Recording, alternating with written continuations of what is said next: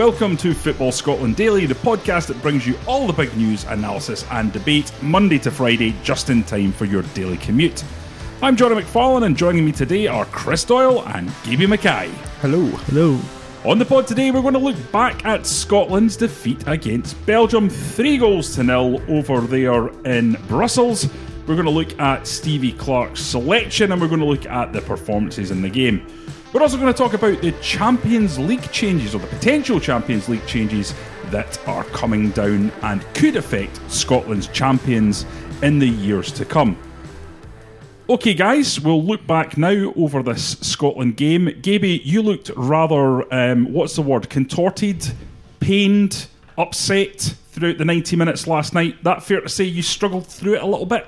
I think I struggled through it in much the way that the team struggled through it. To be fair, I think they did about as well as could be expected, given that Belgium are just much better at playing football than we are. Johnny's just opening a wee drink there. Iron Brew. Patriotic Johnny there. So I think, yes, I was a bit contorted with some of the passing and some of the sort of mistakes that were made. But as I said, Belgium are just a far better team. Stop pussyfooting around. Name names. Ollie Burke was getting it in the neck. Big style from you last night here at Football Scotland Towers, Gaby. Tell us what was it about Ollie Burke that was winding you up so? I feel like we always slag off at Ollie Burke on this podcast, and I feel a little bit bad about it. But yeah, last night, okay, so he's playing up front, he's on his own. He's big, he's strong, he's quick. We all know this. He didn't hold the ball up, and he didn't run the channels, so I don't know what he's there to do. He was really wasteful. Whenever we had a chance to break, he would just lose the ball. His passing was dreadful. We saw that horrible miss at the end where he combined with Forrest and McKenna, where he just sort of fell over the ball a little bit. He's not a footballer. The guy is not a footballer. He's an athlete. He's not a footballer. He was dreadful.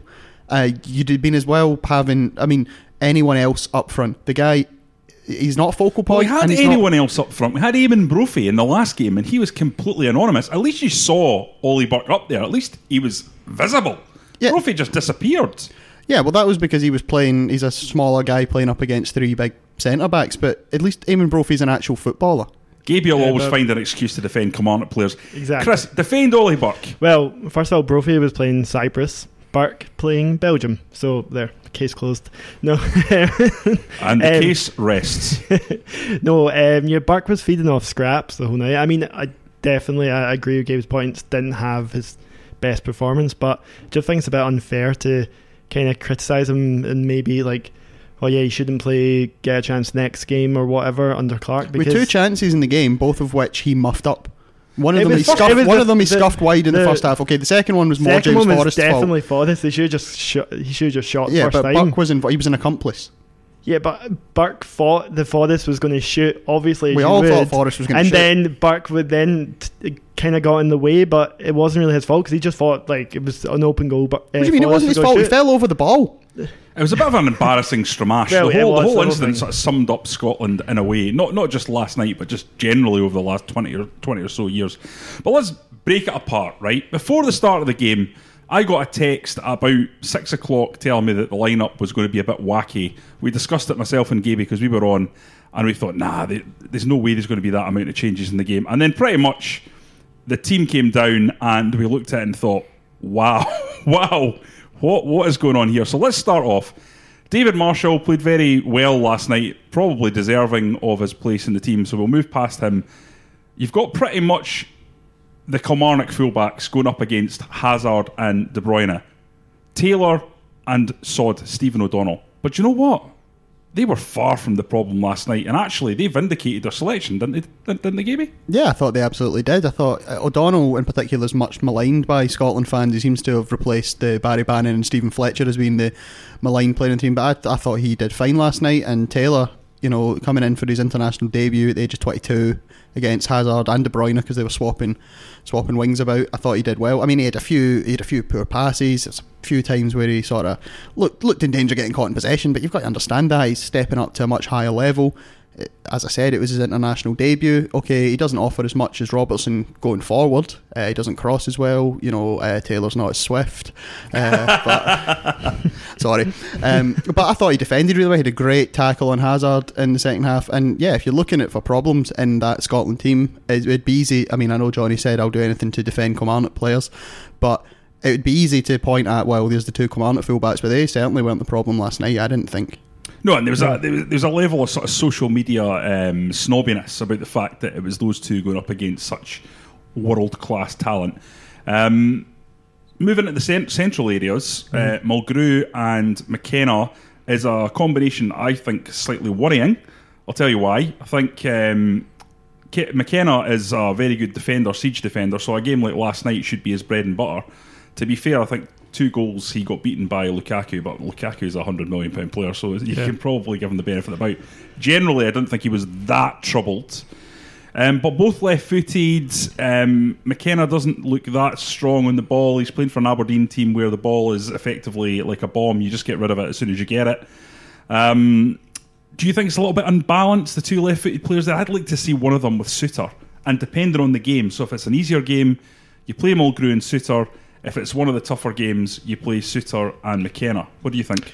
Yeah, I think McKenna, he is a great defender, but I think his worrying his kind of lack of distribution. And really, a game against Belgium is where you need to be kind of have that high level, because you're not seeing much of the ball. So for him to basically kind of if he gets back possession, he just basically so many times he just kind of biffed up the other end of the park to no one. So I mean that's what the type of stuff that Burke was feeding off of. And so yeah, Suter coming in I think slightly a bit better on the ball, but I wouldn't necessarily drop McKenna for if it was going to be Mulgrew. I just think that hopefully that's something that McKenna will add to his game, and hopefully maybe Clark will help him, or it might not happen at Aberdeen, but you'd imagine that he might move on eventually. So I would just go with Suter and McKenna, because they're the two for the future. They're not. I think so. Just get them to in. They'll get used to playing beside each other, and they're probably a better sort of balance compared to with Mulgrew in there and McKenna. So yeah, I'd say that Suter has to see some game time in the next sort of qualifiers or break. Gaby, I apologise to Aberdeen fans listening to this in advance, but because they will want Scott McKenna to stay at Aberdeen for as long as possible. But is his performances for Scotland not indicative of the fact that he does need to move away to a club that's going to develop him more as a player? Because the tools are there, he's got the pace, he's got the power, he's got the size, but playing under Derek McInnes in that style of play that Aberdeen have adopted, that's not going to really take him to where he needs to go as a player, is it? No, I don't think so. I mean, you look last night, the amount of times he gave away simple passes when he'd have a simple pass on to his right or his left, and he'd try and play one upfield and give it away. And I think that's a function of what he's been asked to do at Aberdeen, and it's very effective. So don't get me wrong, but it's very much the defenders defend. None of this kind of playing with the ball. Don't do anything silly. Aberdeen solid, hard to beat, physical, and McKenna's good at that. I mean, I think the first half. Before the goal, he was actually really good when Belgium was swinging balls into the box. He had a great block from a shot outside the box. He's good at that stuff. It's the bit with the actual playing with the ball on the deck he's not so good at. Although if we're talking about having left-footed centre backs, just get another Kelly man in there. Get Stuart Finlay in there. Play it tight there. We called for Scott McTominay, or a lot of us did on social media before the game, and he was in there. Perhaps a few people probably quite surprised that alongside him was Kenny McLean again, someone that Steve Clarke clearly rates. And Kenny McLean, probably the best midfielder, Chris. Yeah, I rate him as well. I'm really glad he's kind of got in ahead of Stuart Armstrong, because although Armstrong, you could argue he's a better player, McLean's had a better season, so I think he deserves to go in instead of him. But to be fair on that, McLean's playing in the Championship. Yeah, Armstrong's playing in the Premier League. Yeah, I know, but he's had more playing time, and at the end of last season, I mean, Armstrong, when the new Southampton manager came in, he's hardly played him. So I think at the end of the day, you've got to go with kind of form with when you're getting picture of national sides, and McLean was a really integral part of Norwich getting up to the Premier League, and I'm sure he will be next season. So yeah, he was one of, I would say he probably was the Scotland's man of the match. Yeah, I think I owe him out an apology, because I was sort of vaguely slagging him off on Monday, saying I don't know what he does, but I saw what he did last night. He was very, very good last night. Kenny, Mr. Mayor of Norwich, if you're listening, I apologise. Bottle of 2020 Mad Dog is on its way from the Football Scotland offices. I've always rated him, even at the time at Aberdeen. I thought he kind of chips in with goals. He's kind of kind of just doesn't have many weaknesses to his game. Can just sort of like an all-rounder. Perfect guy to have in a away performance, especially against Belgium. So yeah, I think he had a really good performance, and hopefully one he can build on. It's quite interesting to see him as a dogged tackling midfielder. He's become like Graham Shinney in his year down south. Whereas up here in Scotland, he was creative, skillful, goal scoring. It just goes to show you the differences in the two styles of football, Scotland versus England, even at the championship level. Yeah, absolutely. I mean, I think you've seen a lot of that. I'd imagine Shinney, who is obviously a destructive player here, I'd imagine he'll be even more so when he goes down to Derby. You can probably see it the opposite way. You know, Yusuf Malumbu, when he was in England, was very much a sort of destructive defensive midfielder, whereas he comes up here and he looks like Pirlo. Do you know what I mean? So I think there is certainly that difference. And yeah, McLean, I thought he was great last night. He broke up the play really well, kept things simple, didn't do anything stupid. I thought McTominay played well as well, actually, aside from, unfortunately, he had a real major lapse in concentration for the goal where he sort of left it to go out. Talk us through that, yeah, because it was a bizarre moment, wasn't it? Yeah, so basically the ball comes over and McTominay gets back, he makes a great tackle on Hazard, and the ball appears to be going out and he sort of just shuffles back into position as if he's going to defend the corner. Now, it'll be a learning curve for him. I mean, I know he plays for Manchester United. Against most players, you'd probably get away with that. Against Eden Hazard, you're not getting away with that. He sprints over, he stops it before it's going out, and because everyone's switched off waiting for the corner, he's got ages to pick out Lukaku. If you get Hazard picking out Lukaku with all the time and space in the world, it's going to be a goal. Lukaku gets up above McKenna, scores, and it's just before half time. It's a real killer. Scotland had defended quite well, very, very, very deep, almost in France, but very deep defending. But if we'd have got to half time, you get in there, you can say, look, keep doing the same thing. You can maybe hope to even snatch a goal on the break, but once that goal went in, I think there was just never going to be any way back. Well, I mean, I think the overall performance was, for some reason, I'm actually quite positive about it in terms of Scotland. They didn't really, they weren't playing their best players, and they didn't really collapse. They kind of held their own against arguably the best team in the world right now. So I think there's some good performances, but I think overall they just look more solid and against a great team. So I think only positives you can take from it. There was so much criticism of that starting lineup. Was there a sense that because Scotland played so well defensively in that first half, were undone by a really, really stupid moment, an individual error, that Stevie Clarke in a way was kind of vindicated? Definitely. I think he wanted to just swap about because obviously tired legs end of the season, he wanted to give some of his other players a chance, or maybe he just thought maybe it was a game they were going to lose anyway, so just throw them in and see what they can give him.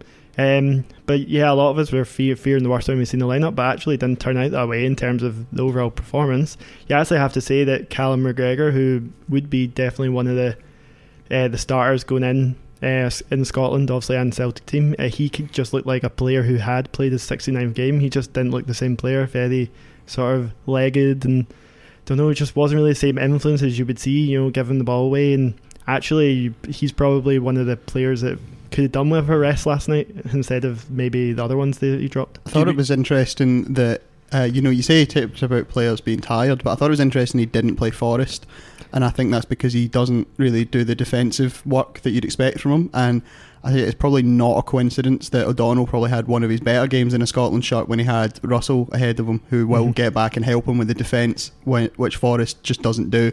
And I think that's a real reason that Forrest didn't start, is because he's great going forward, although I wish he'd shoot when he had the ball, but he doesn't do the defensive work, and I think that was a big reason why he didn't play, certainly. Kiwi, I've got an underdeveloped theory about Callum McGregor, which is that he looks very, very good in a good side, a side that's dominating the play, a side where he's got superior players around him. Can he be an influence where he's a big fish in a small pond, like he is in Scotland? Is he the kind of player that is going to be part of a dogged defensive unit? I have my reservations. I'm not sure last night would be the best way to test your underdeveloped theory, because I think Scotland were just up against a far, far better team. They're better players in Scotland in every position, and it's not just McGregor who would struggle to cope in that situation. It's a valid question, I think.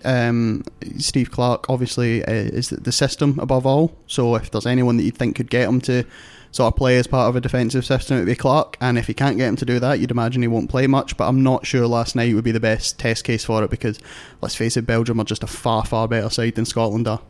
Yeah, I think you will with McGregor. I mean, end of the day, this campaign, Scotland need to beat the teams. It's not the games against Belgium. They need to beat the teams that are their level. They're expected to be at home. No draws against Lithuania like in previous campaigns, or indeed 3-0 defeats to Kazakhstan. That as well. I mean, so the thing is, I think McGregor is. I think when he's at his best, like say if Scotland have more possession, like you can see if Celtic, when Celtic are at their best, it's actually McGregor who's usually the one pulling the strings, dictating the play. So I think he has to be a part of Clarke's plans going forward. But yeah, maybe he's not shown it in a Scotland shirt yet, but hopefully, I think hopefully Clarke can bring that out of him. I just think sometimes in the big games where space is tight, he can look a little bit lightweight when he's played really centrally. And last night he was essentially part of a midfield four, rather than the sort of 4-2-3-1 that was banded about before kickoff. So I wonder. I think it's going to be really interesting, as you say, how Steve Clarke's going to use his quality and build that into the side. As you say, system is all with Clarke. So if there's anyone that can do it, it'll be him. Looking ahead to the games against Russia and Belgium, both home games in September, Chris. These are obviously the key ties in this group. Scotland go into the Russia game. They win that. Everything's back on, because they've won back the points they lost against Kazakhstan, against what should be their nearest rival for second place. And then it sets up a tie against Belgium, and we see Belgium's quality, but if you can get a point at Hampden, if you could possibly do that, then all of a sudden the campaign is cooking again, isn't it? Yeah, I mean, 4 points out of 6 would be, I guess, the ideal kind of situation. Maybe we're kind of getting ahead of ourselves, but I think you have to be positive about, especially like, I know the game against Cyprus wasn't like maybe the scoreline people wanted to see, but I mean, overall it's his first two games, and I think you're only going to see a sort of a better squad, a better performance when we go into those two games, and there's no doubt that if we play our best, we can definitely get a win at home against Russia. I don't think they're that great a side. They're not what they were back in the day when they had Arshavin and players like that. No, exactly. So, yeah, it's good that one's the first one, I'd say, of the two, because then you hopefully get a win there, and then like there isn't as much pressure going into the Belgium game, and hopefully they can sort of relax, and then you never know what you can steal there. So, yeah, I'm still pretty hopeful that they can turn it around, but it is an uphill challenge because of what happened to Kazakhstan. There's no doubt about that. Gaby, you're a miserable Ayrshirman. Are we being hopelessly optimistic and ridiculous? Yes. Russia at home, could you maybe get a win from that? Yeah. Scotland are not going to beat Belgium at home. They'll struggle to get a point. Even if you took 4 points from those games, you've still got to go to Russia, and as the Nazis will tell you, Russia's a tough place to go. You've got to go there and try and get a result, which isn't going to happen. Look, the Kazakhstan game basically scuppered the chances of qualifying from the qualifiers right away. This campaign is just all about getting ready for the Nations League playoffs, through which we can also qualify for Euro 2020. So it's about putting in good performances in the next two home games, trying to get the best results you possibly can. But there's no chance we're getting through. There's no chance we're finishing second in that group. Russia will finish second, and it's all about the playoffs. Chris, looking ahead to those games, who are the players that can come back into this side? We know we had a lot of injuries. You've got to assume that someone like Ryan Fraser at home, if he's fit, is going to start. You've got to assume that Kieran Tierney is going to be back in contention by that point. We certainly hope so. Andy Robertson. Is there anyone else that you think is missing from that lineup? For me, the one name that sticks out, the one player that we need as a striker, and the one guy that gives me a bit of optimism if he's in the team, is Leigh Griffiths. If he can get himself back sharp and fit and healthy, then surely he would be a huge, huge plus for Scotland. Yeah, I mean, Scotland need him back more than Celtic too, in reality. But yeah, it's going to be difficult. I don't really see it happening. Obviously, he might get called up the squad, but is he going to be playing for Celtic at that point? Like, it's a long time he's been out. I know. Yeah, you could. I just don't think you can expect it to be like sort of the results for him, like to get his form back like instantly. I think it might be a bit too soon. Maybe you're looking at sort of the fixtures, maybe the turn of the sort of after the new year or whatever. They might come back into plans, but I'm not sure. I think the guy we need back, Stephen Fletcher. I don't think Lee Griffiths can cut it at international level. He scored 3 goals, 2 of which were some set pieces against England, which was, well, it was a great 5 minutes, but he was rotten in that game. He's not impressed for Scotland ever. So I know he scored the game after that. I don't think his skill set is suited to playing for Scotland at international level, where we're going to be on the back foot a lot. We're not going to have much of the ball. I think the guy we need back is Stephen Fletcher. He's someone who can hold the ball up, who can bring players like Forrest and Fraser and Armstrong, even attacking players, into play. I'd rather see Fletcher back in than... Is there not something to buy it about whether or not Fletcher actually wants to play for his country anymore? Yes, there is that, and Clark has said basically that he's not going to go chasing anyone. So yeah, I understand if he's not committed, why Clark wouldn't want to pick him. I'm just talking purely on the skill sets of the two players. Listen, I think Gaby's got a decent point there. And actually, Stephen Fletcher, when he came back in and played those 2 games under Alex McLeish, you were like, wow, why is this guy actually dropped out? As you mentioned earlier, he has been a bit of a whipping boy for the Tartan Army at times, but he looked in very, very good physical condition, and he brought that hold-up play to Scotland. Why did he come back for those 2 games under Alex McLeish if he didn't want or didn't have a desire to play for Scotland? It seems like an odd situation. Yeah, I mean, it must have been... McLeish must have sort of... I said Clark's not going to go chasing, but maybe McLeish did actually make a point of asking him back, and that's why, you know. So, I mean, maybe he doesn't have that burning desire, but, I mean, maybe with only being sort of Scotland being very short up top anyway, maybe Clark should go ask Fletcher to come back into it, because he can definitely, his hold up play will definitely bring the best out of Fraser and Forrest in the wings. And at the end of the day, yeah, it's McNulty, Brophy, Griffiths not fit. You know, he could do a job, and I think you would. It might be up to Clark to go get him though, instead of the other way about. Looking at the situation. Any other players, Gaby, that tickle your fancy that are coming back? Not that I can think of off the top of my head. I know some Rangers fans think Ryan Jack should be in the squad. As we've discussed before, don't particularly think Ryan Jack's a top level player. There's not really anyone I can think of right off the top of my head right now who should be. I mean, McGregor is obviously a good goalkeeper, but I don't think he's going to be coming back. So. No. Well, I'm interested to see how they integrate Tierney though, because obviously there was success that Strachan had him in right back. Then McLeish tried almost the free the back 2 wing backs. They had Tierney left centre back, Robertson left back. Can't remember what game it was, but that was just a disaster. So you would imagine that he doesn't want to move Robertson. So O'Donnell being there, he has played well, but I mean, Tierney's a much better player. You need to be playing your best players, so you'd imagine that will happen. I don't think you can really accommodate both Robertson and Tierney in the left, though. What do you think, Gaby? How does Steve Clark, a man you know well, get Kieran Tierney into the Scotland team? It's a difficult one. I think McLeish obviously tried to do it by sort of playing a 3-5-2 with Tierney at left centre back and Robertson at left wing back, which on paper looked like a good idea. I mean, when he sort of adopted that system, I kind of thought, yeah, no, that's a good way of getting 2 of our best players in. It's fair to say it didn't really work. Clark's said that he'd be open to playing a back 3, but he preferred to play a back 4.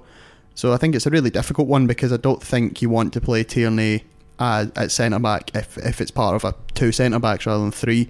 So I think basically at the moment it'll be Robertson's shot to lose, and Tierney will just have to try and stick in there and try and displace him from the team, I guess. One word, Chris. Tierney or Robertson? You have to pick one. Left back, who'd you pick? Robertson here as well. So there isn't a choice really at that left back position.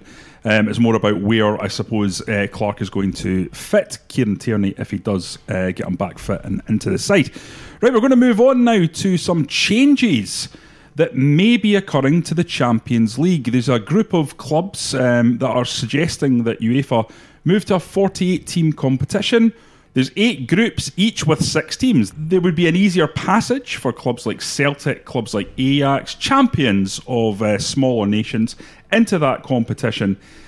Gaby, we've talked a lot about the kind of changes that are afoot in the Champions League. There seems to be a drive towards the big clubs having a real firm grip on these places. So it's, you know, clubs like Milan against Manchester United.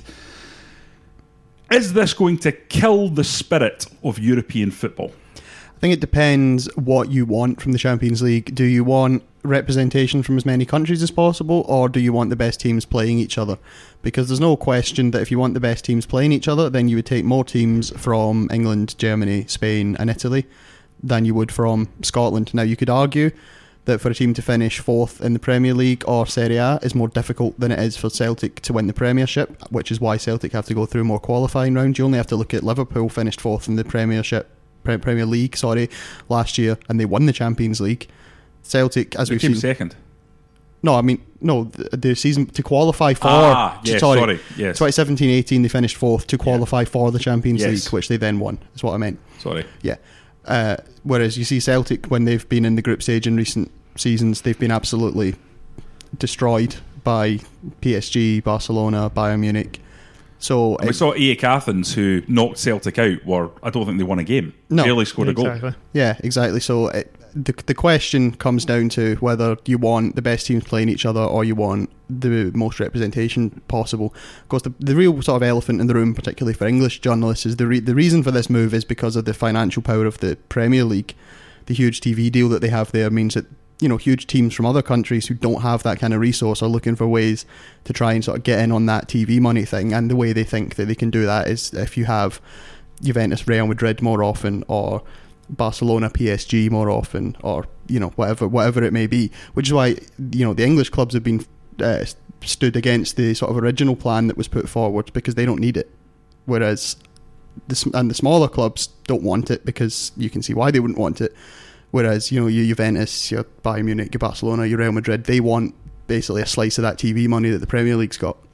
Chris, are we heading towards, eventually, an NFL-style league for football, where there's a breakaway of the very top clubs, this continuing brutal polarisation of the very, very super rich and the rest continues, and we have a league that is completely separate to all the current league setups of just the top teams? There's no relegation, no new teams coming in. It is essentially a closed group.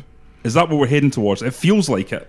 No, I don't think so. I don't think they would, like, there was obviously the talk about that sort of the Champions League with the promotion and relegation, but you've seen everyone was completely against it in terms of the feedback it got. But these new changes, I do have reservations about them increasing the teams, because that would just, is that not just going to kind of dilute the quality of the competition?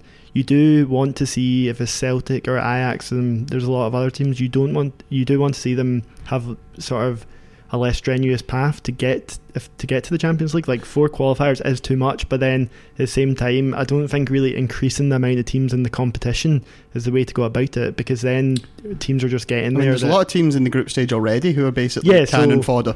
Exactly. So you add more. I think Champions League is then nobody's even going to tune into the group stages. You just know there's not going to be any upsets in terms of like who's maybe going to get through into the knockout stages. You know the 2 that will get there, or if it's it's groups of 6, then presuming maybe 3 or 4 would go through. But then you're just going to know who's going to get those spots, and it's not going to be good for the competition like going forward. It's all about money, though, isn't it? It's 6 teams, therefore it's more games, therefore it's more money, bigger pots.